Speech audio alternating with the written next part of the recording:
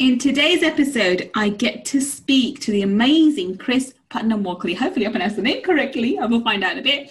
Chris is an entrusted advisor to the world's leading philanthropists.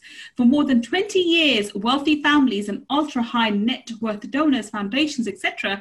have been in Fortune 500 companies, and celebrities have been seeking her advice. And today we get to speak about her journey and specifically how she transformed her life and got to it and got to the point where she is, and the struggles and the obstacles that she overcame in the process. So let's find out. Money Mindset with Gul Khan podcast will help you to break free from your limiting beliefs, reverse your money shame, and blast through your money blocks so that you can live a life of unlimited abundance. In this podcast, we will talk about energy tools and mindset strategies that will help you to understand and change your relationship with money, whether you're in a job, profession, or working on your passion. Change your relationship with money to change your life. I'm your host, Gul Khan. Let's get started. Welcome. It's Gul Khan here, your money mindset expert. And today I'm so excited. We get to speak to a very unique individual. And I can't wait for her to sort of speak to you and sort of talk about her journey, because I'm excited to learn as well. So welcome, Chris. Thank you so much for having me, Gul. I'm super excited to have you. Thank you so much for taking the time out and speaking to us. So Chris, I know who you are and I'm super excited to be talking about you and talking to you. So please tell the audience who you are and what you do. Thank you. So again, my name is Chris Putnam-Walkley and I am a global philanthropy advisor. So I advise ultra high net worth donors and leaders of foundations, corporate giving programs, and even celebrities to really to increase the clarity of their giving, the clarity and the impact and the joy that they have, so that they can have the greatest difference and make the greatest impact on whatever issue or cause they care about. Awesome. So that's what you do at the moment. So let's talk about your story. So where did you, I assume you didn't start off working on this, right now. So let's talk about your journey. How did you get to this? Such a unique thing, Chris, but I have to say, we have a lot of guests here and I actually interact with a lot of entrepreneurs anyway. You're the first person I've actually met who actually specializes on this particular thing, which until now, I didn't realize it could be someone who could specialize it. But then when you think about it logically, there must be such a need for it, because there are many people out there who want to give and they don't know what's the best way to give and who to give. So you would be in the ideal position, because there are plenty of entrepreneurs, especially my market, especially, and the kind of people that I work with. So how did you get started? What's your background? Yes, it is interesting. You would think that it would be easy to give money away, but it's actually harder than it seems. And everybody can benefit from a good advisor or coach, as you know. Yes. And absolutely someone to help you navigate that journey so that you are making the best use of your funds. Absolutely. So it's interesting, as you asked this question about where it began, I have this very vivid memory as a kid, and I don't talk about this very often. I was watching the news at home with my mom, and the person being interviewed, I have no idea who it was, but the title they gave him on the news show was philanthropist. And I remember asking my mom, what does that mean? And she said, it's somebody who's so wealthy, they give their money away to help other people. And I remember thinking, I think I'd like to be a philanthropist when I grow up. And then, fast forward, 20, 30 years, and here I am advising philanthropists. It's interesting. My journey, after that, it began in high school. I became very interested in, I live in the United States, and I began very interested in how the American government was negatively impacting countries abroad, like in Central America, for example, or Africa. And in particular, I became interested in the U.S. policy in Central America. I'm not entirely sure why that region spoke to me, but it did. And I went on to go to school at Indiana University and became a student activist and became very involved in political activism and organized lots of demonstrations and civil disobedience, and even organized a demonstration in DC where I didn't intend to, but I got swept up in a civil disobedience that was being organized and staged by a lot of celebrities. So I found myself on the police bus. I entered the police bus upon getting arrested for civil disobedience. Again, had no intention to do this. And this was back in the day before cell phones, so I had no way of reaching anybody. And they told me to sit down at the first available seat. And the first available seat was next to Ed Asner, the actor from the television show, The Mary Tyler Moore Show, which was a very popular television show at the time in the US. And he also asked me, how did you get involved in this? What made you want to do this? And I didn't really have a good answer except to say, it's really kind of a calling. I just believe that when you see injustice, you need to do something about it. Mm-hmm. And so, I ended up getting a master's in social work, and I thought that I would run a nonprofit social service agency, but took a lot of courses in evaluation and how do you evaluate the impact of, interventions, and how do you then improve or, stop or change what you're doing. And I thought that was really important. So I ended up working at Stanford University, and I was evaluating youth and gang violence prevention programs. And that initiative was in California. It was a California-wide initiative to really shift the focus of youth violence from thinking about it as a criminal justice issue to more of a public health issue. Right. Okay. And it was funded by a large statewide foundation that was new at the time. It is called the California Wellness Foundation. And that really got me interested in philanthropy, because I thought about, if donors or philanthropists have nothing else, they have money, right? At that point, you either have so much of your own money that you've taken care of yourself and your family and you have extra to give away, or maybe, it's you sold a business and you have wealth, or you're stewarding someone else's money, but nonetheless, you have money. And if you, but that's not enough. If you bring in the right expertise and you really think about what are the best practices, what are the right models, how could we really leverage our resources and make a difference on this issue, then you can really create a lot of change. And that was intriguing to me. So I began working at one of the largest foundations in the country at the time, which was the David and Lucille Packard Foundation. Okay. And that's the family foundation of Dave Packard, co-founder of HP. And I realized I loved philanthropy. And then I began consulting on the side, and I realized I loved consulting and decided, what the heck, I think I'll just launch into a consulting business. Fabulous. Okay, so you've had quite a journey going from an academic to an entrepreneur. So you are an entrepreneur in your own right. You are, yes. And you're a consultant now. Now, how did you change your mindset? Because I know people who I get that a lot, because especially I have a lot of coaches as clients, and especially those spiritual centered, the giving types. They really struggle with setting themselves up correctly and being able to charge fees and so forth. So one of the first thoughts that came to my mind when I was looking at your profile was, how did you even think of this in terms of how do you even charge someone? Okay, I'm going to charge you X amount of money to be able to, in order for you to give away 100,000. How did you? Because I know you're a very, especially from listening to your story now, you're a very giving person. Now, I don't think there's anything wrong with it. I think it's spot on. It's a need for the market, and I think you're doing this correct.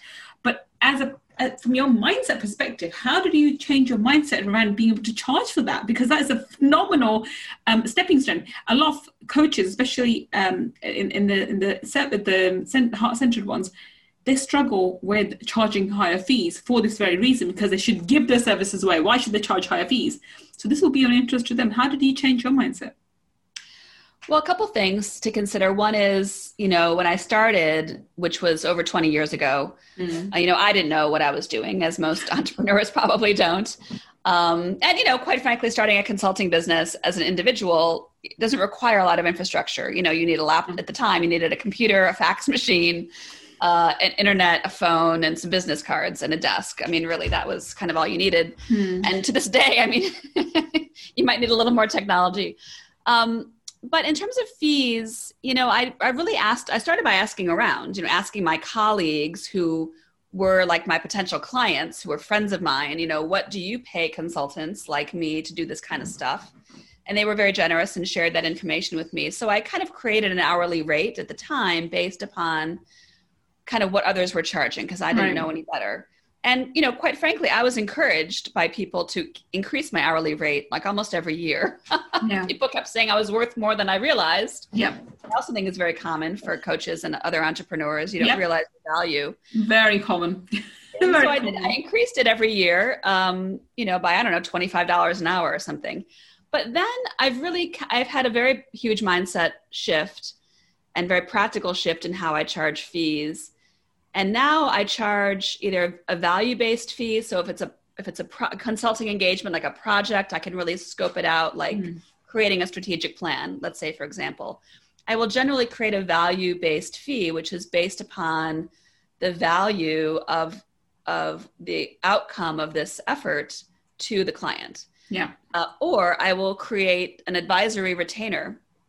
And this is actually how I prefer to work now, is most of my clients are engaging me as their trusted advisor on retainer for like 3 months, 6 months, 12 months or longer.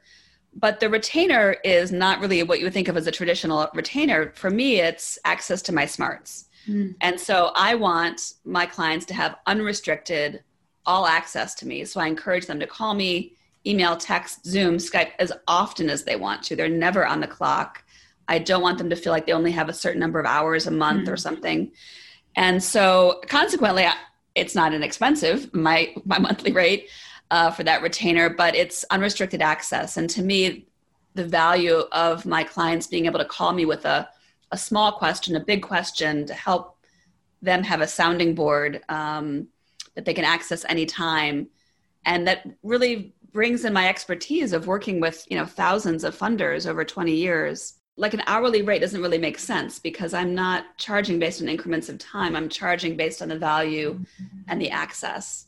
And I will say, let me just share with your listeners, a resource that I found particularly valuable for this is, a lot of the content written by Alan Weiss, who's an author and kind of a consultant to consultants. So he wrote a book called $1 Million Consulting. He's written maybe 60 books about consulting. And he really created the concept of value-based fees and also advised me, and he's one of my mentors, to charge based on your value, recognize your value, and also in terms of a retainer, really think about how do you offer as much value in that retainer as you possibly can. That's fantastic. And then one of the first things that I would do when I speak to my clients, and when even the company, I very rarely do one-to-ones. Most of the time it's my mastermind high-end programs. And the first thing I will do is get them to work out what it is that the value they're providing, and then work backwards. Okay, so the idea of doing hourly rates is just outdated. It's not something that can be as feasible, and it doesn't provide results either.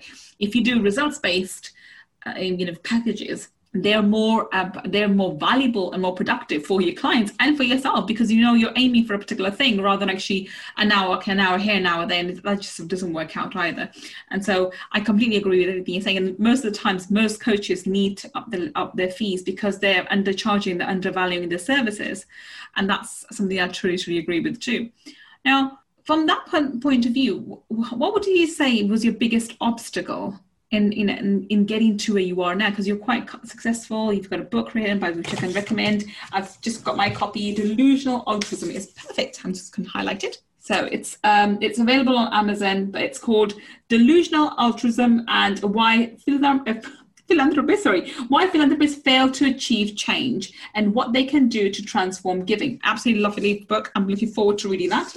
So what would you say was your biggest obstacle to getting to this established level where you are right now? Yeah, I can pinpoint the exact moment, actually. I remember I was attending a training for consultants, and I really felt going into that training that and this was kind of a week-long training. It was a major investment of my time. I had small children at the time that I was leaving for a week and spending a great deal of money during the last recession, I might add. So it was really a big investment for me. And I remember going into this training thinking I really wanted to, position myself more as a thought leader in the field or, contribute more beyond these individual consulting engagements. But I honestly didn't believe that I had anything to say. I felt like I had 1, maybe 2 articles worth of content that I could extract from my brain that would be of any interest to anybody else, because everybody surely must know how to do what I do, and it isn't that complicated, and who would pay attention anyway? I mean, It was all of these negative self-doubts, kind of fraud, but kind of like imposter syndrome. It's very common. It's called and feeling like I just didn't have any, there wasn't any there, like there wasn't a content to share, right? And so interestingly, about 3/4 of the way through this training, I was at breakfast sitting with other participants. And this one gentleman, his name's Steve Gaffney, he turned to me and he said, "Hey, Chris, every time you open your mouth and have anything to say during this training, I find it fascinating. I love what you have to say. I just wish you would like talk more and like share more about your experience. Are you writing? Are you doing anything? You know, like, are you writing a book or like, what are you doing?" And I said to him, you know, that's something that I really need to work on. And in my mind, like, I need to work on generating content. I need to work on coming up with these ideas. And in my mind, I truly thought, like, I had flashes to like, maybe I should see a therapist. Like, it was this long, like, arduous, like deep, you know, like, I have work to do on myself, you know, kind of like, and maybe 3 years from now, I'll write an article or something. And I said something, I explained that to him somehow. And he looked at me and said, "No, you don't. You just need to let it out." And I just, like, my eyes, you know, shot open, and I thought, oh my God, he's right. I just need to let it out. And I tell you, I left that training with, you know, a goal. I wanted to like redo my website, and with that create a bunch of content. And I have not stopped. That probably was, I don't know, let's say 5-6 years ago.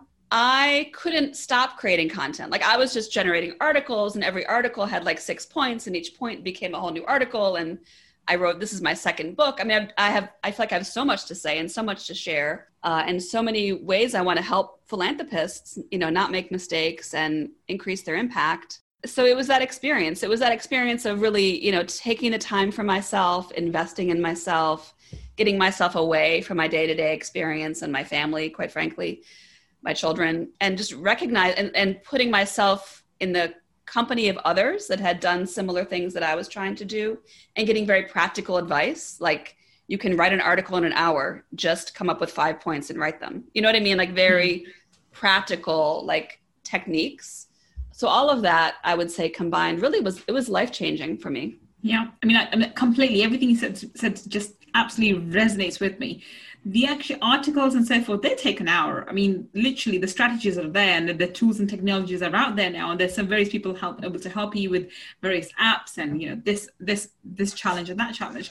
The problem isn't the content. The problem isn't the material. The problem is the mindset. Mm-hmm. And what you just described was a mindset shift. So your paradigm, it's not even mindset, you had a paradigm shift. Your paradigm shifted from I've got nothing to say, to, oh my God, I have an ocean to talk about. And that's, the floodgates opened pretty much by the sounds of it. They did. I truly believe I'm like the most prolific independent consultant in philanthropy in the world. I mean, find me another one, like, honestly. I don't know any. You're unique and one of a kind for sure. And when we were talking about you coming on the podcast, I'm thinking, oh my goodness, absolutely, I want to speak to. I've never met someone who does this, and yes, there's a need for it, absolutely. And it didn't occur to me that there could be a consultant around it, even though absolutely there's a need for it. I have another question. I think what you do is phenomenal. How do you, coming back to the imposter syndrome, how do you keep that in check when you're meeting really highly successful people? So not those people who are super wealthy because they're born into it, but there's a few and far between. A lot of the philanthropists tend to be people who are self-made, and they are amazing entrepreneurs, somebody you look up to. Some of them would be celebrities. So how do you keep your imposter syndrome in check? So how do you keep your mindset in check when you're meeting these amazing, amazing human beings? That's a good question. It's interesting. I don't think I really have that imposter syndrome now in those scenarios. I mean, I just believe, like, I know that I have so much to offer. I know the value. I truly believe, I could sit down with any donor and talk to them about their giving strategy and help them in some way. So, I feel like, sure, like, they might know a heck of a lot more about hedge funds than I know, or about, technology or whatever, but they probably don't know any more about philanthropy than I know, or they might have just a different perspective, but nonetheless, there's ways that I can help them to, increase their impact, increase their speed, eliminate their own scarcity mindset around giving, and have a greater impact with whatever resources they have. Brilliant. And from what I heard from that was that, you didn't use those words, but what I'm reading and what I'm hearing is because now you truly understand the value you bring to the table, it doesn't matter who's sitting across the table, because they bring their value and from their perspective, but you're bringing immense value from your point of view, from your craft. And because you understand the value you're bringing, you never get intimidated by the person sitting across from you. It could be Bill Gates for all you care, as long as they're willing to listen to you for the device that you have, because you're an expert in your field. It doesn't matter who you're speaking to. And this is key for those people who are listening. I think this, what Chris said, is absolutely key. As long as you know your value and the value you bring to the table, and value in your craft, and value in whatever work you're doing, then it doesn't matter who comes across. And because they're going to be people in different experts in different walks of life, they can never intimidate you when it comes to your field. I love that, Chris. That's such a valuable advice for people. So, Chris, where can we sort of find you and learn more about you, and how do you help people? Do you help, like most of my the listeners for this audience would be, small-time entrepreneurs who are making maybe 6 figures, 7 figures, maybe 8 to 9 figures, or working towards 8 to 9 figures. How can you help them? Do you have, do you have any programs or something, or how do you help these people? Yeah, so, well, certainly, as you mentioned, the book. So my book, Delusional Altruism, I believe, honestly, is helpful not just for, really for any kind of philanthropist, for anybody, an entrepreneur at whatever level who wants to give, wants to change, wants to make a difference. So it's delusionalaltruism.com is the website to get more information. Mm-hmm. And that will also link to my website as well. And then, right now, I'm honestly, during this crisis time that we're in, this ongoing pandemic, et cetera, I'm trying to help as many philanthropists and people as I can who want to make the world a better place. And so one of the ways I'm doing that is by offering free consultation calls. Okay. So if any of your listeners would be interested, you can go to Speak with Chris. That's Chris with a K, speakwithchris.com. And it'll just pull up a sheet where you can send me your information and let me know what you'd like to discuss. And I'd be happy to talk with you about, helping you, or even helping you to help your clients. You might be working with, larger corporations that have corporate giving programs, or you're interested in figuring out ways that you can give back. I'd be happy to have conversations with anyone. Fantastic. So just to let those who are listening at the moment, keep in mind that all the links that Chris will mention will be in the show notes. So you can go back and go through it. And obviously she's mentioning it, so you can note it down too, but we will include everything, all her links in the show notes. So you can go back and click on those links and get access to her, because I think she's phenomenal. You definitely need to reach out and see how she can help you. So Chris, any parting tips for our audience? What advice would you like to leave them with? Well, I think, a lot of the advice that I'm sure that you are sharing throughout your podcasts is around mindset, of course, and really, embracing a mindset of abundance and eliminating a mindset of scarcity. And interestingly, philanthropists, I don't care how much money you have. It's surprising to recognize that a lot of high net worth donors and wealthy individuals and families have a scarcity mindset when it comes to their giving.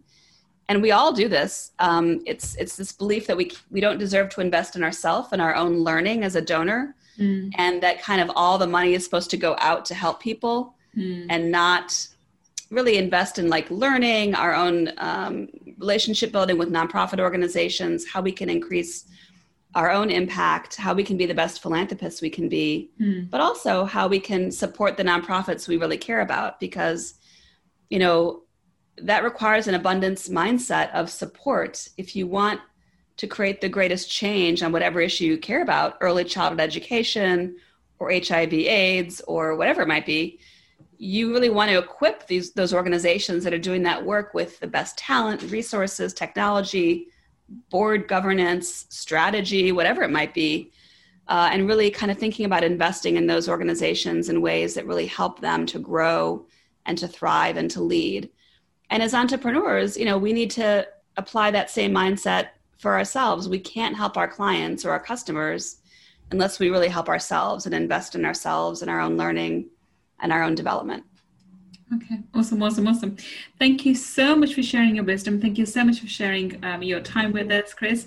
I think you're doing a phenomenal job, and I honestly, you surprised me. You blew me away when I saw you. I thought, oh my God, what a wonderful job to be doing.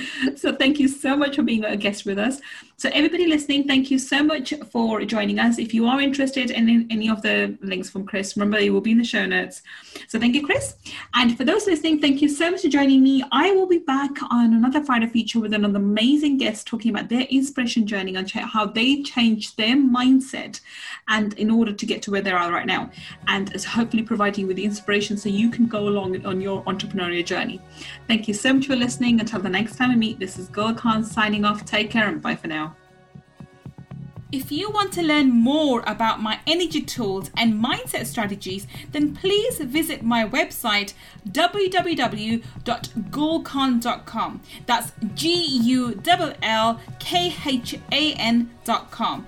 And if you want to take part in our 5-day Millionaire Mindset Makeover Challenge, where I deep dive into energy tools for abundance, then please go to www.millionairemindsetmakeover.com and register. I look forward to being your mentor in our next 5-day challenge. Until the next time we meet, this is Gul Khan. Take care and bye for now.